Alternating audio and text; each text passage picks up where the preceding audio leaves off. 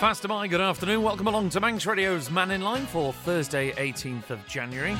Andy's still a bit under the weather, so get well soon, Andy. Alex in for the next hour. On an open line, what would you like to talk about today? Well, the Chief Minister has been defending his economic strategy. There was a bit of a mini rebellion whilst presenting his annual report in Tynwald. Many of you have got comments about that, especially on our Facebook page. What do you think about it? Are the government out of touch? Or are they doing the right thing and looking at the bigger picture?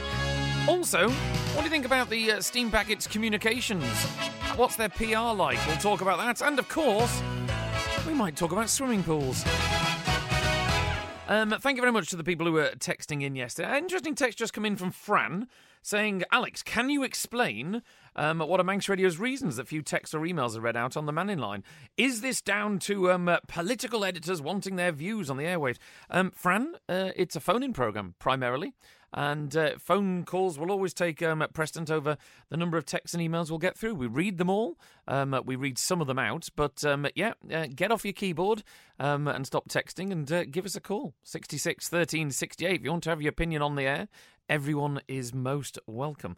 We'll try and get texts and comments as much time as we have. We'll fit them in. So, yes, let's talk about the Steam Packet. We haven't talked about them for a while.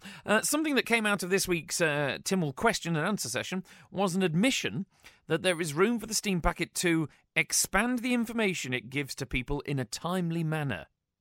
OK, that came from Treasury Minister Alex Allinson and was off the back of inquiries from first Chris Thomas and then Claire Christian about the manner in which the Steam Packet directors were appointed. And Dr Allinson was asked about the ability to appoint new directors if a weakness was perceived in the setup that needed filling. Certainly, if the board were to decide that they needed extra assistance by a member bringing in a different skill set, that is absolutely down to them. There is no finite limit on the number of non-executive directors that can be there. And really then they would approach Treasury as a shareholder asking for that extra skill and that extra nomination. Certainly in terms of perhaps looking at other skills that can be brought into the company, particularly whether that be in terms of communications. I know that the board are looking at that to improve their communications with the general public. It's great that they can bring in other assistance for the skills gaps. Can the Minister just advise why that wasn't a decision under the circumstances in this change of environment then over the past 6 months? I don't necessarily think there is a missing skills gap. What the Isle of Man Steam Packet Company have been really trying to do is improve their communications both through their website and through social media, and I think that's been relatively successful. What they're looking for in the future is expanding that amount of information that's provided to people in a timely manner, and obviously working with their marketing department to do that perhaps will lead to an expansion of staffing there to provide those services. But certainly they're very cognizant of public feedback in terms of the booking mechanisms, the ability to operate online. They have been successful in expanding their online presence, making it easy for people to both change bookings and make original bookings. But certainly going forward, they are looking at ways of making the interaction with the company as easy as possible for all users of it, whether that be commercial or residential. The Treasury Minister, Dr Alex Allinson, of course, who effectively the Treasury, the shareholder of the Isle of Man Steam Packet Company, owned by us and bought by for us with our taxpayers' money. What do you think about the communication from the Steam Packet? I can tell you from here at Manx Radio, when there is an issue on the Manxman, we normally hear from passengers on board before we hear from the Steam Packet. Okay, are they relying too much on social media? Is this that argument about everything has to be digital nowadays and digital is not the panacea to everything? Or do you think the opposite, that actually we do need to drag the world into the 21st century and really everything should be digital? Okay, I'd love to hear your thoughts. 66 13 68. Give us a call, or of course you can text 166 177, or you can WhatsApp as well. Let's have a look. Andy, thank you very much. Says regarding the story about Joni Farragher when it came to the refugee policy that was discussed. Andy says, Alex, Miss Farragher is unhappy that the island hasn't accepted refugees. Can she guarantee that what happened in Canada won't happen here? in terms of crimes? Well, I would imagine, Andy, no, you can't. You can't guarantee that at all, whether it's a refugee, whether it's someone who's an immigrant to the island, or whether it's someone who's native to the island. But we'll feature that a little later on, because one of the issues that came out of that story with the Douglas East MHK, Joni Farragher, she accused the Cabinet Office of feigning powerlessness when it comes to formulating a refugee policy. And I'll give you a little bit of a look-see into this, because effectively it sounds like another story that it mirrors another Joni Farragher request, which was the DOI and the bus station. Go away, come back with a plan. They came back saying, we have no plan. On this occasion, Joni seems to state that go away, come back with a policy, and they didn't come back with a policy. She moved yesterday that the refugee policy statement and report was not received, and arguing that more significant work needs to be done by the Council of Ministers to develop a policy that takes the opportunity to give the overall evidence-based picture of benefit versus cost. And Siobhan Fletcher has this report. Ms Farragher's views were rejected by Cabinet Office Minister Kate Lord-Brennan, who disagreed. Here we have another motion before us now, which instead of actually, again, arguing for the mover of this motion to actually say what make the case to Tynwald as to what should happen, we instead have an attack on a government policy, which I would say has been well thought out, and actually there has been engagement with members. But Ms Farragher won support from some of her political colleagues, including Arbury, Castletown and Maloo MHK Tim Glover and Garth MHK Daphne Kane. Being brought to my feet following the comments given by the Minister of the Cabinet Office on this. I feel compelled to state for the record that this isn't an acceptable way to treat members of this honourable court. The mover has outlined compelling reasons that this document isn't what Tynwald asked for, and it isn't.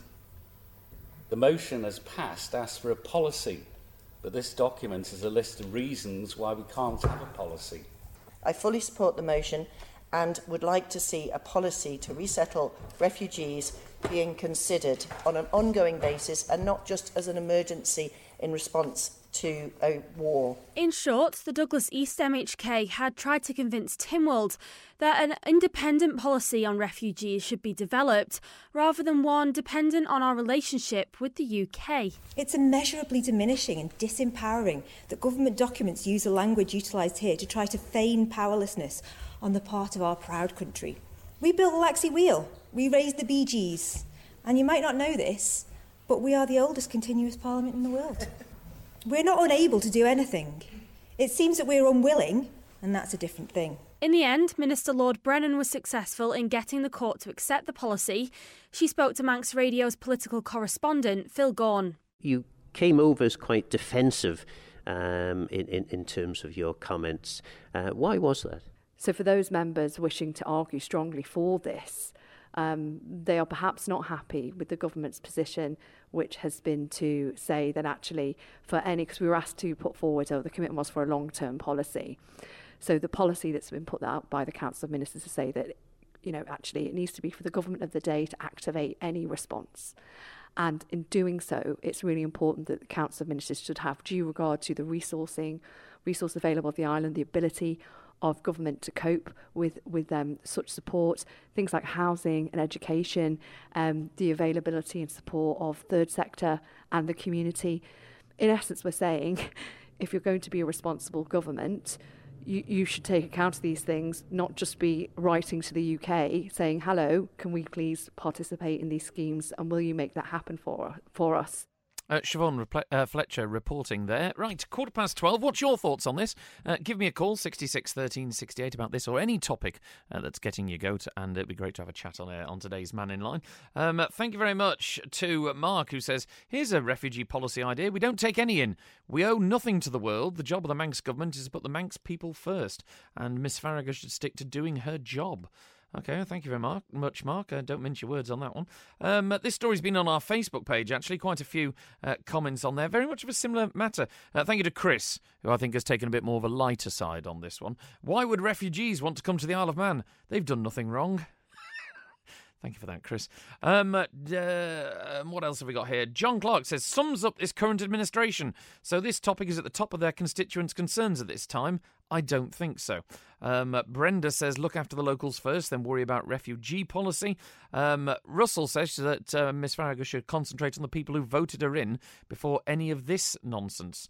And you see, there's two sides to this, isn't there? That otherwise, you do find this response quite a lot of nothing to do with us, let's focus on us here in the Isle of Man. Very Lord of the Flies sort of mentality you get on a small island. Until then, one day you might need help from somewhere else, and then suddenly you're expecting people to be more sort of charitable towards you. We had a similar opinion when the reciprocal health agreement was going to be withdrawn from the UK. How dare they do that to us? And the UK will be sitting there going, well, why do we have to help out that little island? And you can see why there's two sides to every debate on that, and also other people's opinions that actually maybe we should be a little more, do unto others as would be done to us. I know that sounds very much like a Christian quote, but obviously that's a whole nother topic of having maybe those kind of values inside the Tynwald chamber. And actually it comes back down to Miss Farragut and also Mr. Hooper again. But we'll keep away from that for today, unless you want to talk about it. Keep your comments coming, 166 177. Who's this one we got here? Mike D. Thank you, Mike D. Alex, I'd just like to respond to Mr. Cannon's claims that his island plan is evidence the island is moving forwards. The state of our health system, the heritage railways, daily closures of businesses suggest we're moving back to the 70s. I think this was part of the debate, really, in Tynwald, that you've got this lovely report and everyone's been talking a lot for the last 2 years since the election. What's happened? Are you feeling like we're a more prosperous island? We're accepting this report, we're moving forward, we're trying to build the population. Do you feel things are getting better? Let me know your thoughts. 66 1368. And, thank you very much, Fran. It's unlikely that our MHKs will do anything with the steam packet. They do not want to lose their alleged free travel, would they? Tell you what, Fran, give me evidence. Okay? Stop sitting there behind a keyboard and pretending that you know every conspiracy and every conspiracy's through. If you give me some evidence, great, we'll discuss it. If not, stop wasting your time on texts. Right, coming up to 20 past 12, and we've got some people on the lines, which is good because we like that. 66 13 68 is the number to always call if you want to have a bit of a chin wag. And we've got Wilf on. Hello, Wilf. Oh, no sign of Wilf on that line. Let's try again. Hello, Wilf.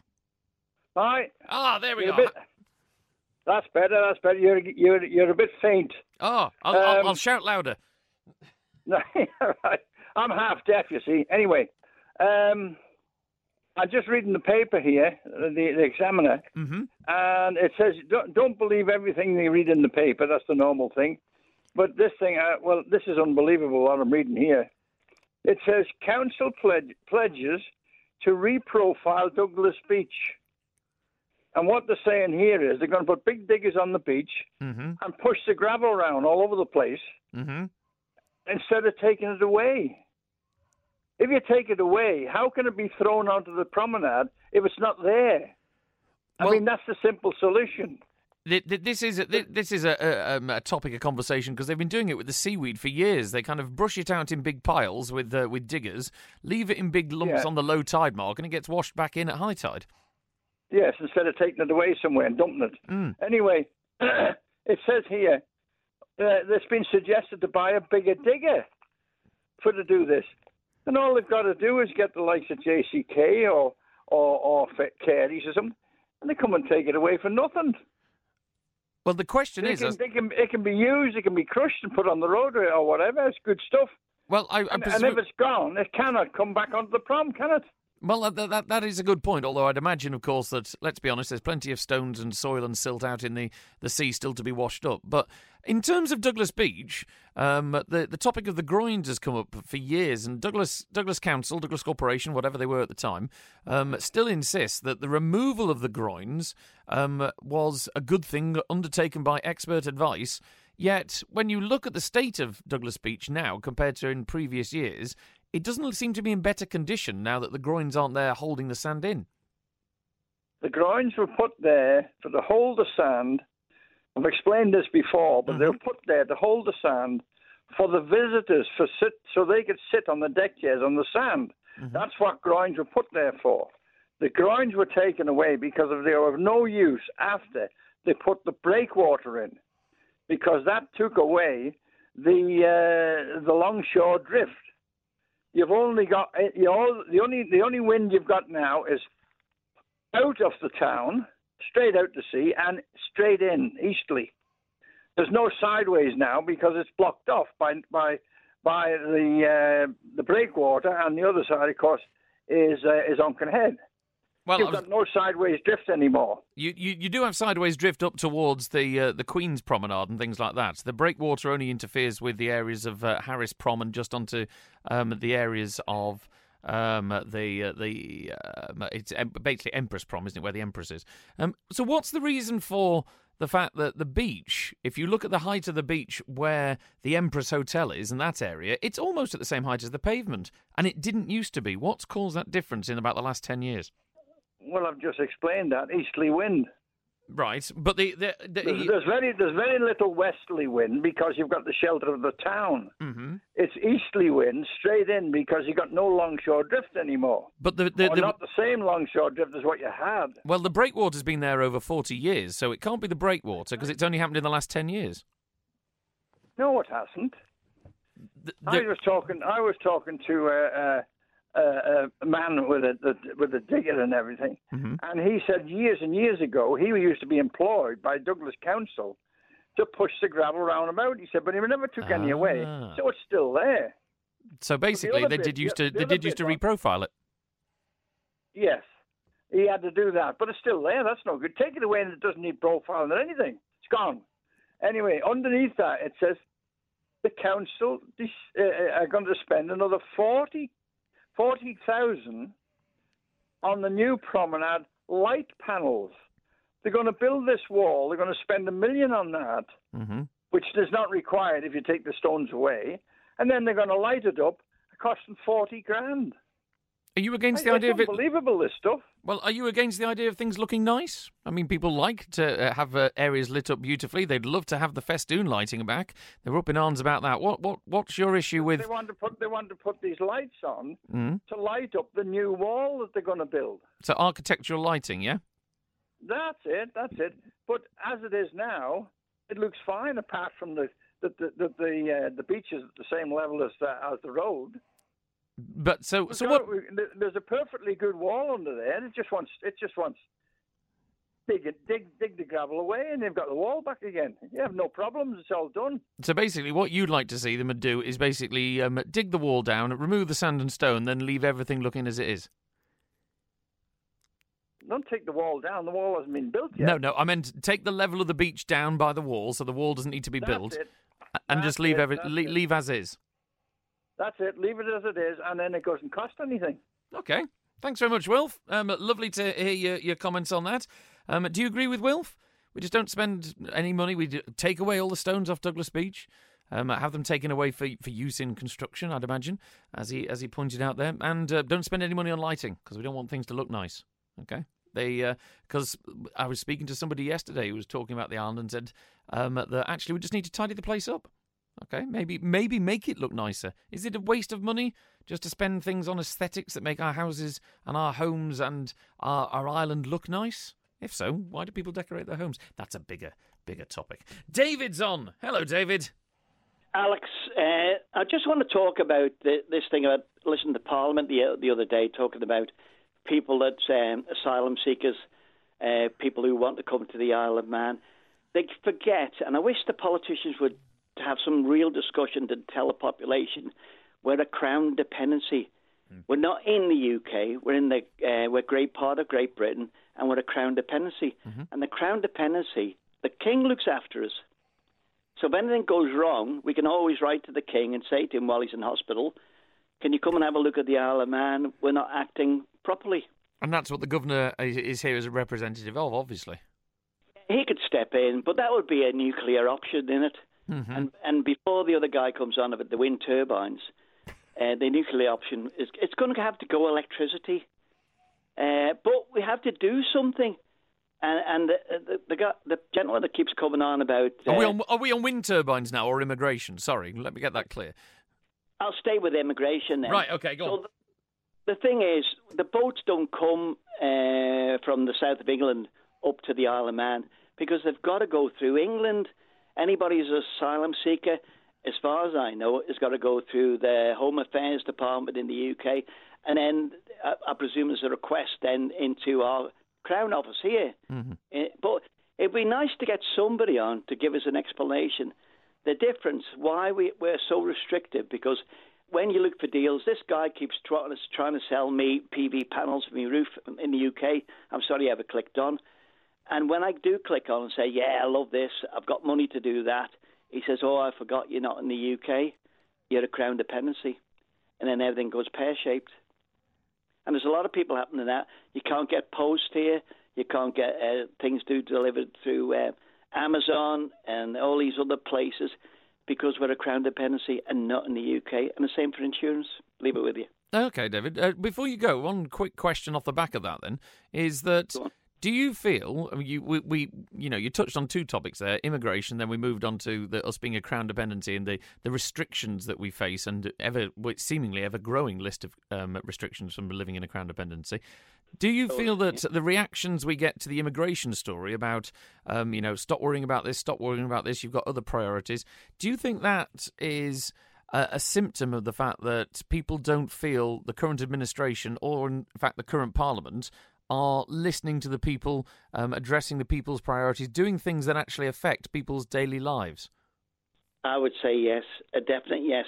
I meet lots of people week to week, month to month, and I feel the undercurrent of unrest, and I feel that I don't mind the keyboard warriors coming on to me, is the keyboard warriors feeding the frenzy. It's like throwing on the promenade, throwing the fish and chips out when you finish and all the seagulls come down to feed. All right? Okay, thanks, David. Lovely to hear from you. Bye. Cheers. There we go. Do you feel that the priorities are right? Okay, you might feel that people in the executive, in the government, civil service and political, they're following what they feel is their plan, and they feel that long term will bring prosperity, whereas everyone's sitting here going, I just want a hospital that is properly funded and working properly. I want roads without potholes in. I want government to stop meddling in things that actually are important to me and then properly fund things that are important to me. Okay? Give up on vanity projects or maybe invest in something that makes the island and the people proud. Things like this. I'd love to hear your opinion. 66 13 68. We'll go back to the phones after this. Meet Jane.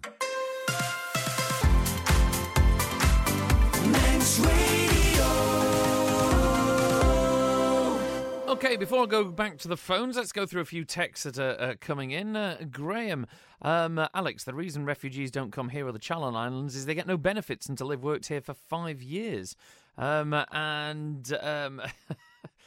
Thank you very much. Text to 762. Eric Cantona had trawlers and sardines. David Quirker's fish and chips. Thank you, David.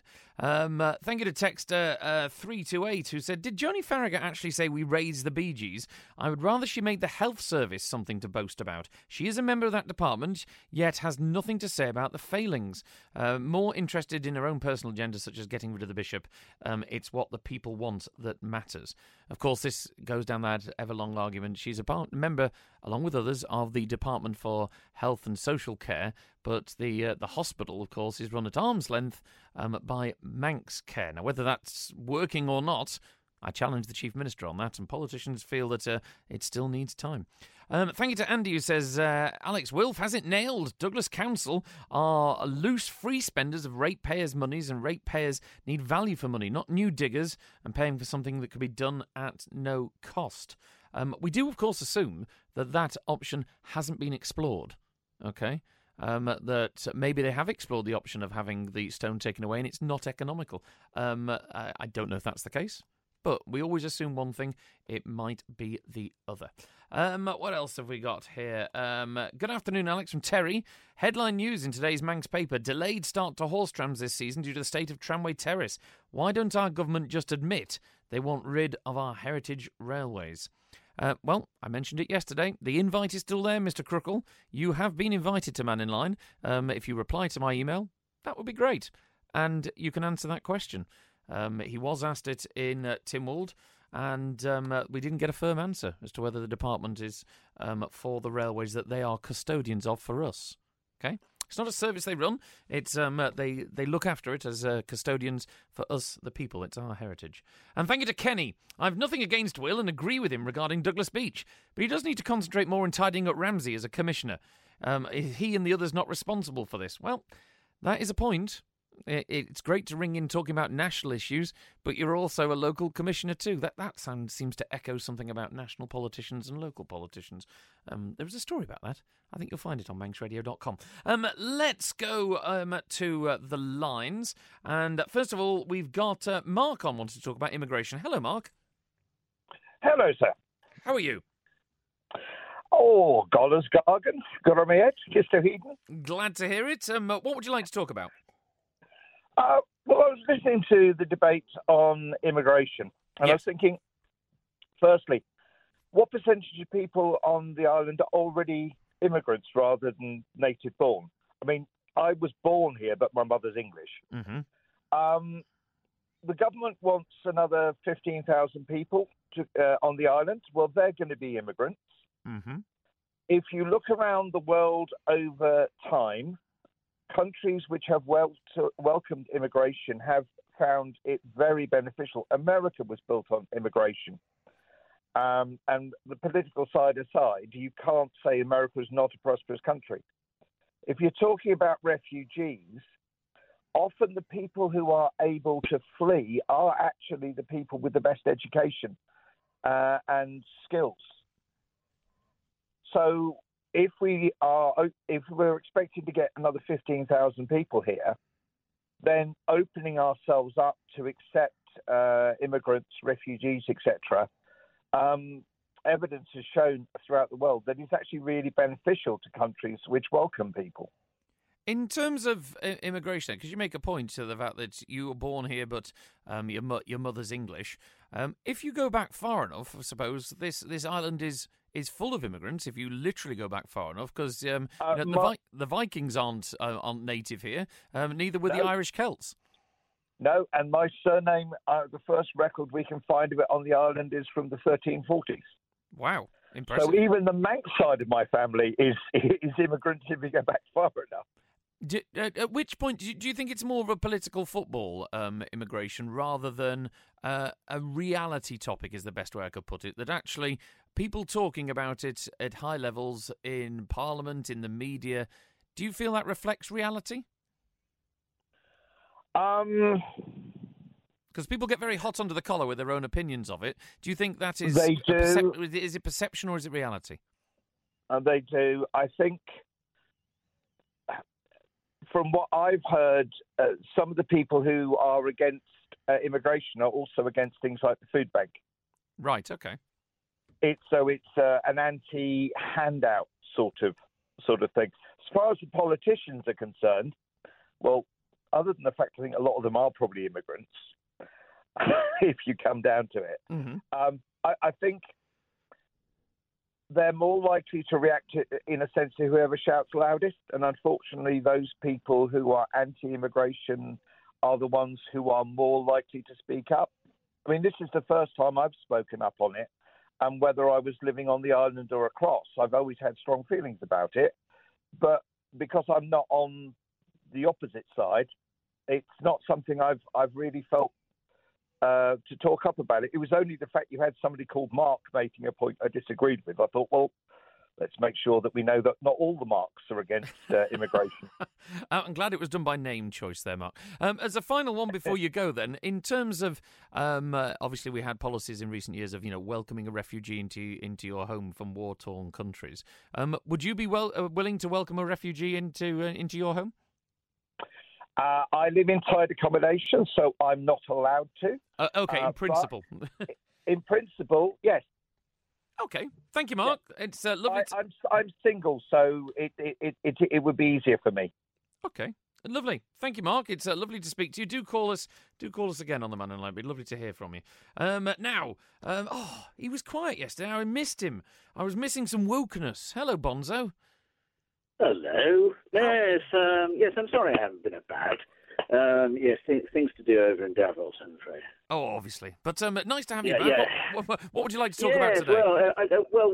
Yes. I've just been listening, actually, to a recording of the goings on in Tynwald and the appalling attitude of Kate Lord Brennan,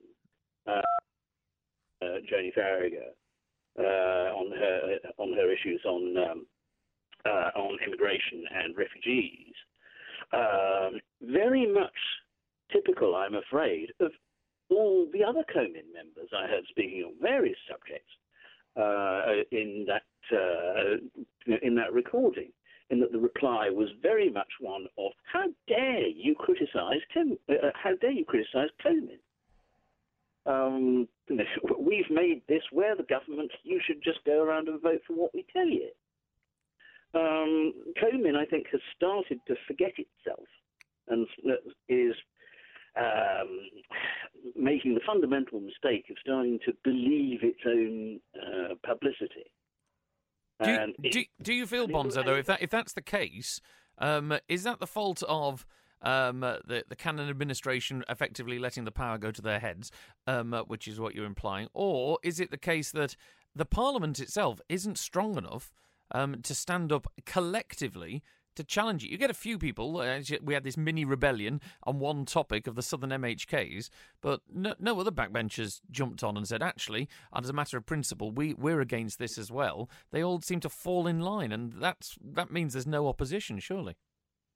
Well, that would usually be the case, but I think unhappiness is growing amongst the constituents who are therefore transferring that to their MHK, and also with members themselves who are increasingly irritated and angered by the fact that Tynwald, which is supposed to be the sovereign body, is overridden a road roughshod over time and time again by a Comin that has its own agenda based on, as Tim Glover so rightly put it, fantasy island ideas. Well, how would you put that right then, Bonzo? So say our political system at the moment, we vote for an MHK on their manifesto. We don't know what's going to happen as to who's going to be chief minister. When the chief minister's in place, he's got a council of ministers, and they then have their own policies, which is voted for by the other members. We don't really get to exercise our opinion on that until it's all over 5 years later, and then we say, actually, you did a dreadful job. In terms of maybe the UK, which is not a perfect example by any stretch of the imagination, but the UK, at least when they go to the polls, they say, if you vote for this party, this is the policies we will follow. And we don't get a view of that plan when we go to the ballot box, do we? Well, no, because we don't have a party political system in the same way as the UK, because you essentially have a binary choice. And the leader then sort of echoes the policy. So it's, will I vote for Starmer, or will I vote for Sunak, or whomever? So it's relatively simple. Here, of course, where you have everyone virtually an independent, well, except for three in Tynwald at the moment, then it's a question of which independent is going to band together with other independent, and who are they going to vote for chief minister? And of course, the votes therefore for chief minister don't actually lie with us, in the same way as they don't lie with us for members of the Legislative Council. Now, there's ways of doing this. Firstly, we have to actually have an electoral system where the votes count, because we have two members in each constituency elected by first past the post. And of course, the only other places where that happens is the UK and Belarus in Europe. Not exactly great examples. So we need to go to a system which, if I recall rightly, we actually tried in 2001, of proportional representation under simple single transferable vote. That's where you put 1, 2, 3, 4 preferences. Right? And we do that for both the for both the MHKs, and an MHK has to declare themselves, or an MHK candidate has to declare themselves also as a chief minister candidate at the same time. And a poll is then held nationally, simultaneously with the general election poll. And if someone isn't elected as an MHK, then any votes that they have then get split amongst the second and third, whatever preferences. And so that then you can have an all-island elected chief minister, and who can then form a council of ministers, and a fairly voted for House of Keys at the same time, which would allow for parties like the Greens, for example, to be able to be represented in Tynwald, because at the moment it doesn't really matter. The likelihood of actually getting a Green, like in UK, where they suffer the same problem because of the electoral system, those people won't get in. So you can't start to establish any form of party political system at all. Okay, Bonzo, I'll briefly ask you then, and we'll move on. That, of course, is what you're talking about, widespread political change to the setup and voting and democracy on the island. The problems now, you've just discussed about how you've listened to Tynwald, the issues now. What do you see and what would you like to see happen? Are you wanting radical action in the same way that, we mentioned yesterday about Jersey now following Guernsey and actually booting the government out and saying, no, we want someone new in? Or you're wanting more soft touch? Well, the hardball option may be actually happening next month with the budget. Right. I can see that being strongly voted against. And of course, if Coleman then loses the budget, well, that's essentially a confidence vote, isn't it? Do you really think the budget will get voted down, though? It's never happened before. There's dissenters who make some political posturing by voting against it, but do you think there's enough disagreement in there? There's enough people who will actually stand up and be counted? You're starting to see increasing dissent in Tynwald. Well, once upon a time it used to be sort of 1 or 2. Mm-hmm. Yeah.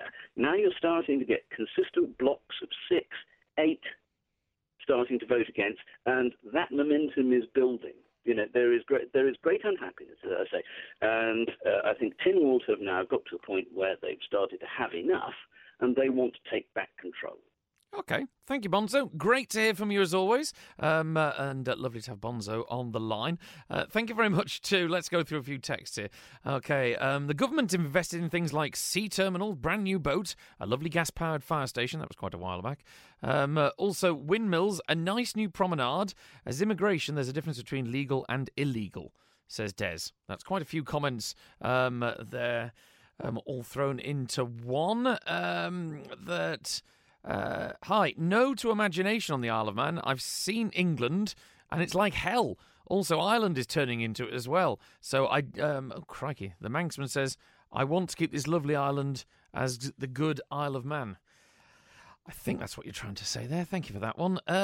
What else have we got here? I was born on the Isle of Man, never felt part of society. My parents are English born, and I'm English and have an English surname. The Isle of Man can be a closed shop unless you own a farm or have a relative as your partner. It's a funny place indeed, says Roy. Thank you very much for that. What else have we got here? Oh, thank you. Used to love Mannin Line with general views of the public. Now turn off as it's the same 4 or 5 people with their views. Says 714, who's never wrong. As always, if you want to get a different voice on the Mannin Line, don't rely on everyone else to do it. You pick up the phone and give me a call. It'd be lovely to have a chat. Right. Does anyone know about the company supplying the lighting on Douglas Promenade's new wall? Well, we don't at this point. I'm sure we can find out from Douglas City Council. Also, the Tramway Terrace building. Has it already been agreed to sell it off for development, i.e. apartments, says Francis. They did discuss whether there was a plan for development of it yesterday in Tynwald in answer to questions. And no, nothing at the moment that we know of. So we will keep a watchful eye. But there was that threat, wasn't there, by the infrastructure minister, Tim Crookall. He basically says if we don't sort it out, you don't have horse trams this year. Now, that's putting a gun to the head, isn't it?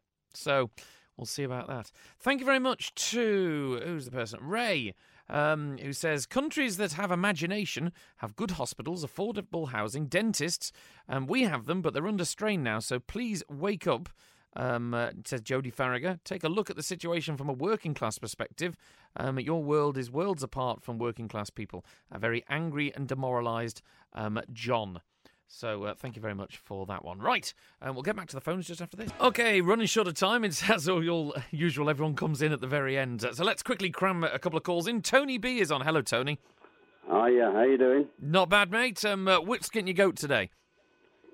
Right, two things. Bonzo, I just completely can't believe that he's suggesting that somebody of a place of 80,000 people with relatively small footprint should go to proportional representation. It's just complicate.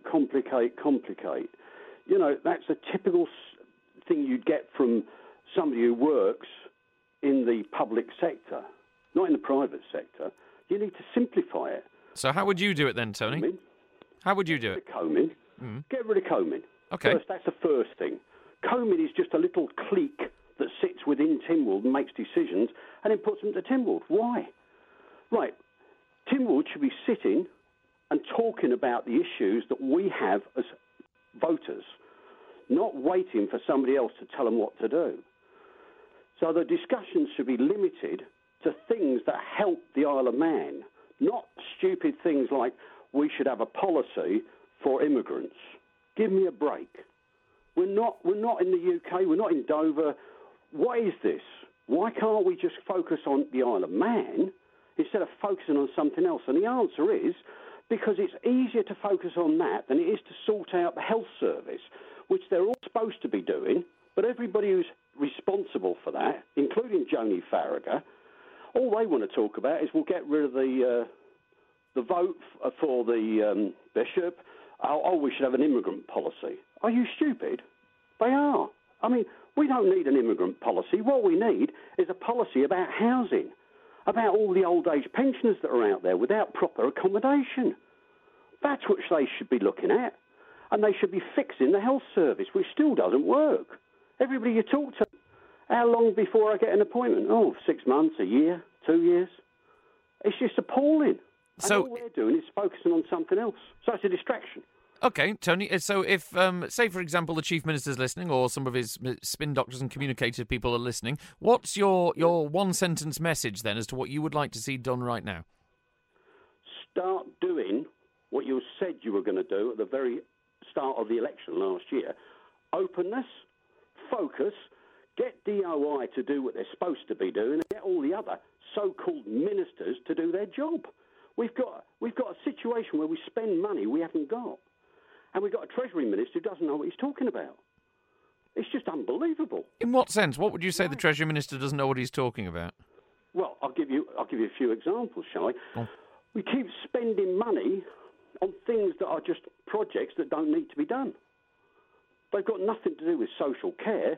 They've got to do with, we'll build a new office for the licensing group. We'll build a new trash centre in Douglas. I mean, give me a break. Why do we need those things? Are they really, really that urgent? But we spend £6 million on that, and then we spend a few more million on people that are working on the boat. It's just we throw good money after bad. There's no approach or attempt to do things lower cost. It's just spend more money. We'll get a report on it. We must have spent £50 million this year on reports from so-called experts who don't even live here. Okay. Ask the government how much they've spent on their so-called reports. Okay, Tony. Well, they don't do anything for us at all.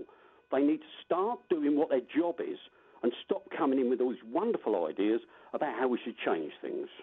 Okay. Thank you, Tony. Thanks for that. I'm going to quickly go to Jed, who's been on the line, because he's got about a couple of minutes left. Hello, Jed. How are you? Hi, good. Just picking up on a few points earlier on in the show. It's worth noting that the Isle of Man has £2.5 million foreign aid. It's all on the website. You know, it's places like Ukraine and Pakistan and Afghanistan that have benefited from our assistance. So we do look after other people, and that is run through our government. It is ironic that If you follow the Rwanda story and the acceptance of refugees, the British government have paid on now, 250 million, and they haven't even accepted anybody there. Maybe we've missed a trick on that one. But just following up on some of the great calls as well today, Mark and Bonzo, and even Tony B waxing lyrical about the state of discord in the government.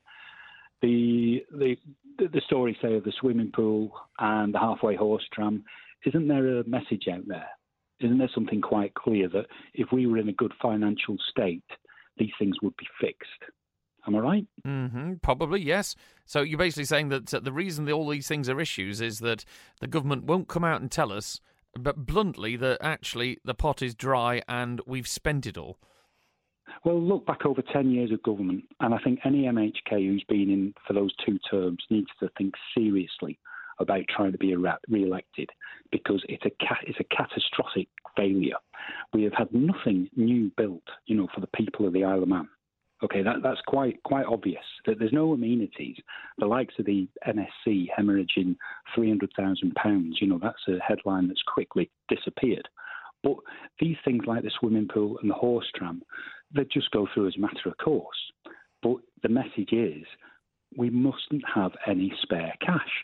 And I'd like a brave MHK or a brave minister to actually come clean and tell us that is the case. Because let's be honest, you and I are at our time to the end now, but let's be honest, we've spent money like water on some big projects. They've been very public. So do you think that's basically where we've raided a piggy bank and the piggy bank's empty? I think it's just amateurs in charge, the purse strings just not carefully looked at. It's just a total mess, really, isn't it? OK. Thank you, Jed. Thanks for your call. Gonna have to go. Not the positive end to the show we had yesterday. But thank you very much for all your calls. Thank you very much for your text as well. And thank you for making me feel so welcome here on the Mannin Line. Thank you to Chris Quirk on the phones today. Tomorrow, Stu Peters and Jane Poole Wilson, the MHKs for Middle, are going to be grilled by you, and Phil Gorn is in the chair. Have a lovely Thursday. I'll speak to you in about 2 hours' time. Christy's up next. Take care. Ta-da.